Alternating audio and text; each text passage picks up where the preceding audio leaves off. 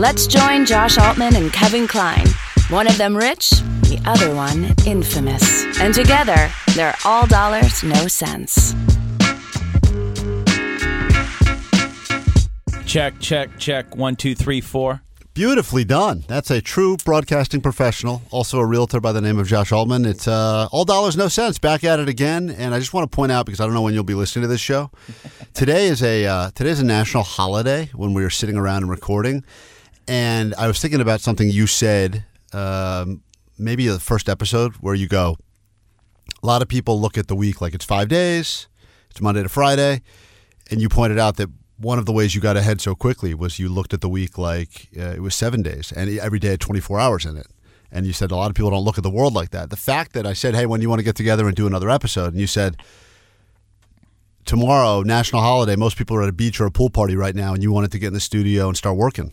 Well, that's it. I mean, number one, I love doing this, and I love hanging with my boy Kevin Klein, everybody. I've noticed ever since you've had the second kid, you're much more excited to get in and record episodes of the show, and I feel the exact same way. Yes. Isn't that funny when they tell you have kids, you work harder? Got to work harder. Now you think about it, when you have kids, it's because sometimes you just got to get the heck out of the house.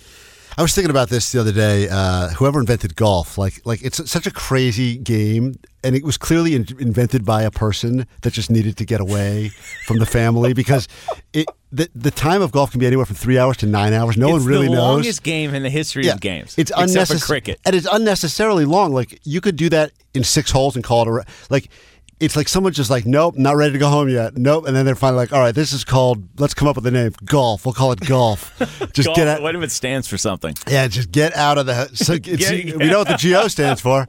Anyway, Josh. Wait, so we used to play, for everybody listening, Kevin and I used to play a lot. Yeah. We had a lot of fun playing, but there was, truth of the matter is all of my friends, including Kevin, stopped calling me to go play golf.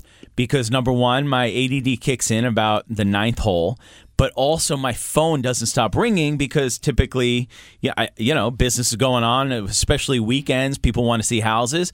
So Kevin stopped calling me to play because I was too disruptive to the game. It's funny. I remember multiple times where all you had to do was putt to end the hole, but like you'd be on a call and you would like say to us like, pick it up. You'd give us the signal. Pick up the ball. It happened like 6 holes in a row, and in that time, it's so funny. We're all like back and forth. Like, did one of us win $75 in gambling? And you just closed like whatever it was, like $25 million in houses. And so we're late thinking like Josh is just throwing away this money today. Guy just lost $15 in the last 3 holes. Meanwhile, he's just gotten a commission that's going to cover the next 2 years. I wanted to start this episode today talking about a term that must be the dirtiest sounding term in all of real estate, but it's something you just accomplished. I don't know how rare it is, but it was highly publicized on your socials. And for a guy like me that doesn't know anything about real estate, for those of you that are new to the show, I'm the 99%. Josh is the 1%. He's all dollars. I'm no cents. And we get together, talk about real life and real estate here on LiveX Live. But the term is double-ended. Double-ended. I have to assume that's probably the filthiest sounding term in all of real estate. Yeah, I agree. Not only it's filthy sounding, it's the hardest type of deal to do. There's so many difficult parts of double ending something, and correct, it just sounds dirty. But when you do it, it is, I would imagine that's like the equivalent of a triple-double in basketball. Like, I mean, if you're a realtor, double ending something, because I assume it means you're getting double commissions. You're somehow representing buyers and sellers, is what I would imagine, which seems like it would be an incredibly difficult thing to, A, set yourself up for, but B, even to pull off. It's like that rare triple play in baseball or whatever the case may be. Yeah, it is. It's very difficult. It didn't start happening until really deep in my career, when you start representing so many houses and have so many people that walk through houses, and especially now when buyers are super savvy and they can find out what houses are open on the weekends. They don't need to call a realtor, and they walk into a house and they say, oh, I love this. Well, yeah, can you please write up the contract for us? And all of a sudden, it goes from representing one side and making, let's call it 2.5% of $1 million home, right? So that's $25,000. It then goes all of a sudden to representing both sides and making $50,000. So you are doubling the amount of commission you're going to make, but at the same time, you have to realize you have to represent the seller to the best of your ability and the buyer, and you have to represent them equally. And so it's a very difficult thing to do. But how could, in a weird way, it's like, to me, it sounds like if someone were to go to trial and they would say, this person is going to be my defense, but also they're going to be the prosecution. And it seems like that would not work in a court. It couldn't work in a court of law. Yeah. How is it even possible? Because you're supposed to be getting your buyer the best possible deal you can get them, and you're supposed to be getting the seller the most amount of money you can get them. So it seems like, have you done this more than 5 times in your career? You have. We have done it a lot. At the end of the day, I always believe somebody's going to pay for a house what they want to pay for a house, and somebody's going to sell their house for what they want to sell it for. So as long as you're very by the book, you follow the rules, you'll be okay doing it. But along with, of course, all the pressure comes more commission. And so the recent sale, which you talked about or haven't really gotten into yet, it was highly published everywhere. All over the place. Wall Street Journal. Yeah. I got probably 75 Google alerts with this. Yeah. Because it's a very famous house. When I saw Altman Brothers double-ended, I assumed you guys were in a car accident. I freaked out immediately. And I read the story. I said, okay. God forbid. But we just sold the Razor House, which was the most expensive sale in San Diego, in La Jolla, this year. One of the most expensive sales ever. It was listed for $25 million, and it was called the Razor House. You ready for this? This is the coolest part of it. And you can look on my social media to see the pictures, because I guarantee you it's the coolest house you've ever seen. It was the inspiration for the Iron Man house. Oh, wow. That's how cool this house was. That's great. Yeah. So that when you see the Iron Man movies, the house up in the cliffs, that's it. This was designed based on this, but this was the actual house, and it ended up selling for. You said it was listed for $25 million. When you double in, you rep the buyer, you rep the seller. Obviously, it's a very specific type of seller that can even. I would imagine it was actually Iron Man. Was it Iron Man who bought the house? Or? It was something like a superhero or villain. But I will tell you what's cool about this is the fact of how we did it. And I think this is, I haven't talked about this, so this is the first time I'm talking about this. This is a house that's been on the market for over 2 years with 4 different agents. Wow. So we were the 5th or so agent on it. We signed the listing, and within the first week, we sold the house to our own client who wasn't looking in the area, but obviously appreciated some amazing architecture, and we ended up doing that. And that's why people hire us. It's not just, hey, can you list my house, throw it on the MLS, on the internet, and hopefully somebody calls. We're like matchmakers, right? Right. We put people together that can get married, but instead we put people together that buy and sell houses. That's what we do. We're matchmakers, and we are the best matchmakers in the world. And to be able to do something like that on a house that's been on for so many years, and within a week say, oh, you know who would love this house? And that's it. And just like that. And how quickly did they saw the house and they said, yep, I must have it? It's one of those houses that you knew. You just know. When you say people that buy and sell houses, right, that's part of what it is you do. When's the last time? Because listen, it's unrealistic for 99.9% of the population to even consider the idea that someone's owning 4, 5, 6 houses, which is the case. A lot of these houses, I drive around the streets, I look at all these houses, I go, there's a good chance the person that owns this house probably owns 4 other ones around here or somewhere. You're representing these people that buy and sell houses. Someone bought this probably as an investment. Maybe they're going to live in it. I don't know. How many people are you selling houses to that are saying, yeah, this is where we're living. This is where we're going to live with the family? Is that still the majority, or is that? Oh, yeah, of course. Look, at the end of the day, buying a house is 99.9% of people's biggest investments in their life. Mm-hmm. It's my biggest investment. So first priority is finding a house you live in. Then, if you got a wealthy client, then sometimes you get lucky. You help them find a house by the beach for a second house. Yeah. And then you help them find a house in Aspen, Colorado, and you refer that out for the third house. And then they want something in Miami. Then they got to sell them all. I will tell you, I had a client who not only did I sell their house in L.A. and resold them their house, but also sold them a house in Newport, also sold them a house in Mexico, and now they're looking somewhere else. And what's cool about that is the fact that they always come back to me and ask me. I'm their real estate advisor in their life, no matter where they buy. And they say, "Hey, Josh, who's the Josh Altman of Miami? Who's the Josh Altman of Mexico?" And it's you every time. You just hop on a plane. You're the Josh Altman of Mexico, just like that. It's funny. All of a sudden, my accent changed. Hello, don't worry, I got you. It makes it happen. It's just Josh with a horrible disguise. How do you say? I sell the dream. Sell the dream. That's right. In every language, it works. That's it. I wanted to talk about in this episode, because this question comes through a bit, and we live in this society now, as you know. It's trolls, it's negativity, it's hate.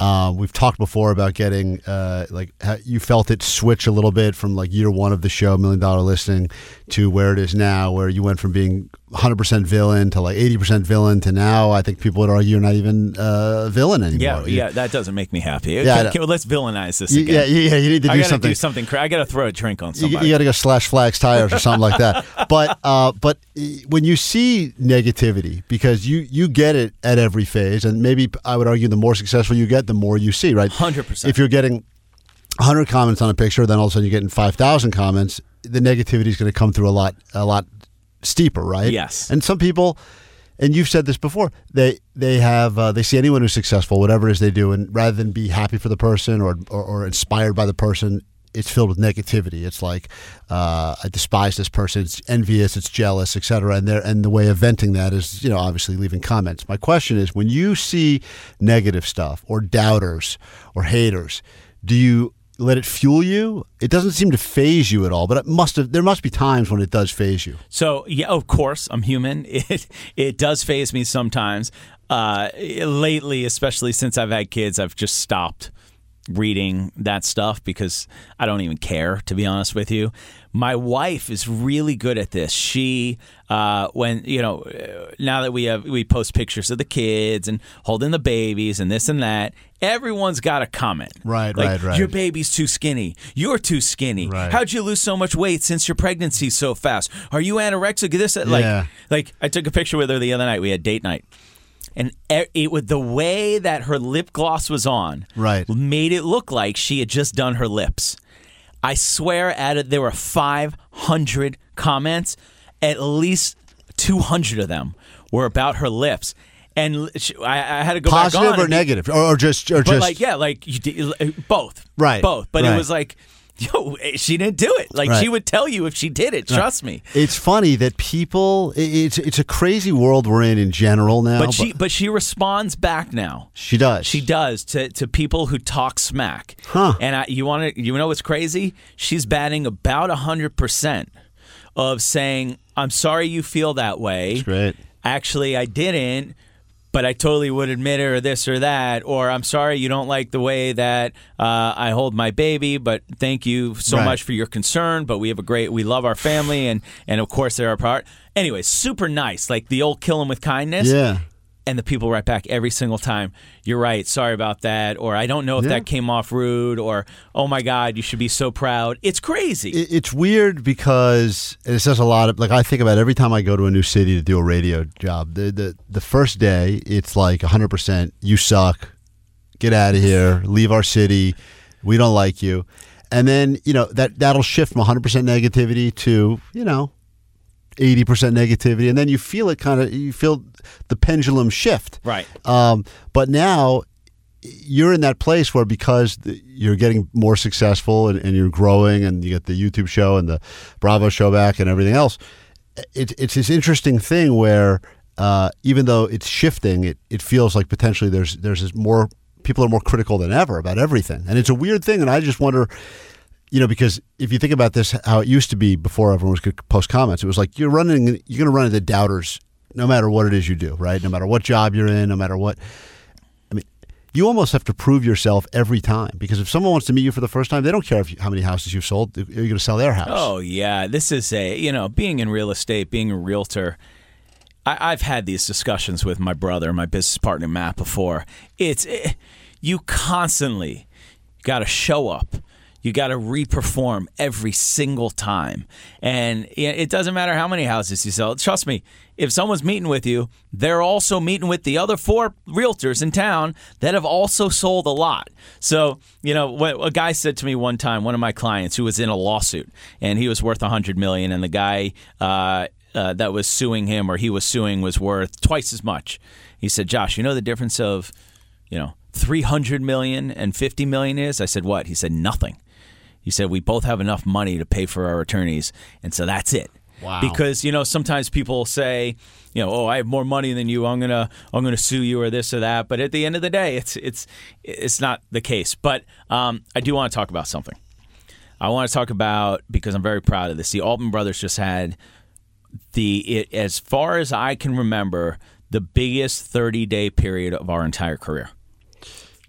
Now that's insane to think about because, and correct me if I'm wrong, and I see stories all the time, and I don't know what's accurate or what's not accurate. And sometimes they'll say real estate is on the decline, and you may say, yeah, but that's true for middle of America. That's true for. I thought that 2019 didn't start as a great year. By the way, it didn't.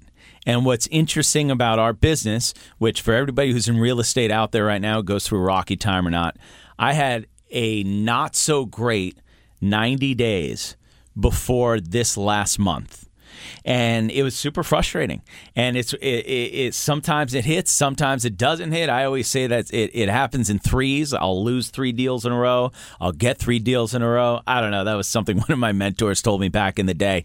But we closed $92 million worth of real estate in 30 days. Wow. And it's funny because we were down for the year. And now we're back up for the year. Just like that. Just like that. And it's not like we've worked any harder this past 3 months or than we did this last month. It just sometimes it hits, sometimes it doesn't. There are different pockets where the real estate market is slower than others. There are a lot of people losing money out there. There are a lot of people making money out there. I say that the market is.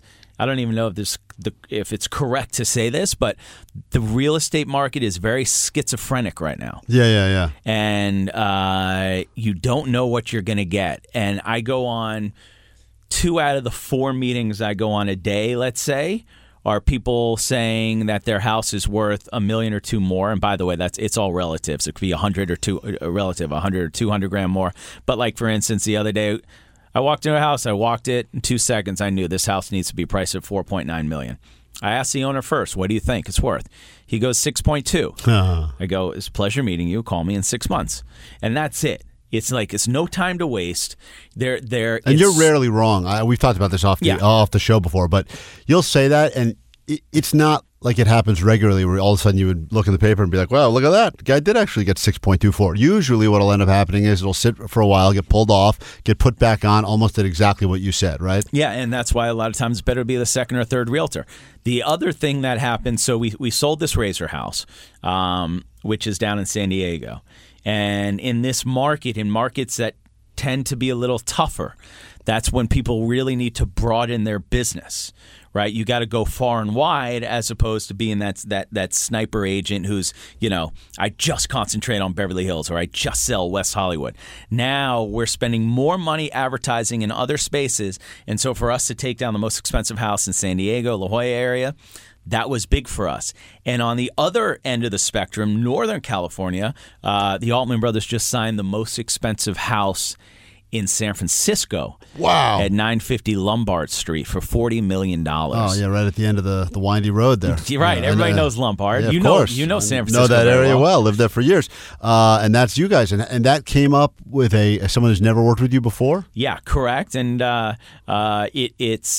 it's interesting. So we're brought on now for a lot of listings because people want the global coverage. Because all you need is one pair of eyeballs to see a house, to sell a house. Right. That's it. So you got to make sure you got to go big and wide in a market like this, and that's what we're doing. When you talk about a house by Lombard Street, right? That's an iconic, right? There are certain houses in every city that either hit a landmark, near a landmark, right, are the landmark. That usually is always good for value. I mean, obviously, I saw what happened out here in Southern California with the Brady Bunch house, bidding more for that because it was the house of Brady Bunch. Recently, there was the one of the Charles Manson houses. Right. You saw. I Right. think it went for over asking, and that's a house where people were actually murdered in, and it went for more. That usually always increases value, like something that is. I think. Look, it's iconic. So for me, when I went to go see this house, I immediately thought about an international buyer. Immediately. Russian, Chinese. I look at the people who tend to spend more money in that area.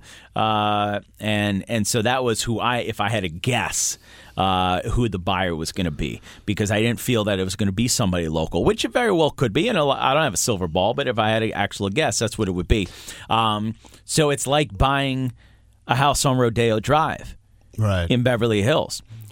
Overseas clients pay more and value that more because they can say they have a house on Rodeo Drive. Now, obviously, the house is not on the shopping district between Cartier and Gucci, but it's 2 blocks up on Rodeo Drive, so you could walk to that. So when you have very famous streets that are well-known or high-end or this or that, they do tend to get more money. You get more money. That's amazing. I remember when I first moved to L.A., I had an apartment building, and the rent was, I think it was $1,200 a month. But if I wanted to be on the other side and look at the Hollywood sign, it was $1,800 a month. That's right. So I think the apartments were identical in every way. One view faced an empty hill, the other view faced a hill that said Hollywood. And what's interesting is I just got a call from a client who I'm going to start showing this week. And he says, Josh, I want to spend between $2 and $3 million. And he said, what can I get? I said, well, where do you want to be? And so I actually sent him an email of what you can get for your dollar between 2 and 3 in several different areas. It was Studio City, Encino, Sherman Oaks, Burbank, West Hollywood, Beverly Hills, because he didn't know. He needs to be educated. Sure. And it's crazy because the difference you see from 1-bedroom apartments up to 6-bedroom houses. It's really unbelievable. And obviously, everybody listening to this around the country, around the world, I can't even imagine the difference of a lot of places from around the country because I live in this bubble over here in Los Angeles where it would be, I go to do speaking engagements in Oregon. And you see that for $300,000, you live like a king. Yeah. It's funny. We talked about this before, but even when the show started, $1 Million Listing, when that show, and it has been on the air, I don't know how many seasons you guys have been doing the show. 12. It's been 12 years. Okay. So let's call it a decade. So $1 Million Listing, that was like, wow, that house $1 million? Yeah. And I don't think there's been a house on the show that's been featured that's $1 million in probably 70 years. Well, you know what? It's funny. We try to. I personally try. We get to. Think about which ones we want to put on the show, and I personally try to give some type of variety so everybody around the world can relate to at least an episode or two personally.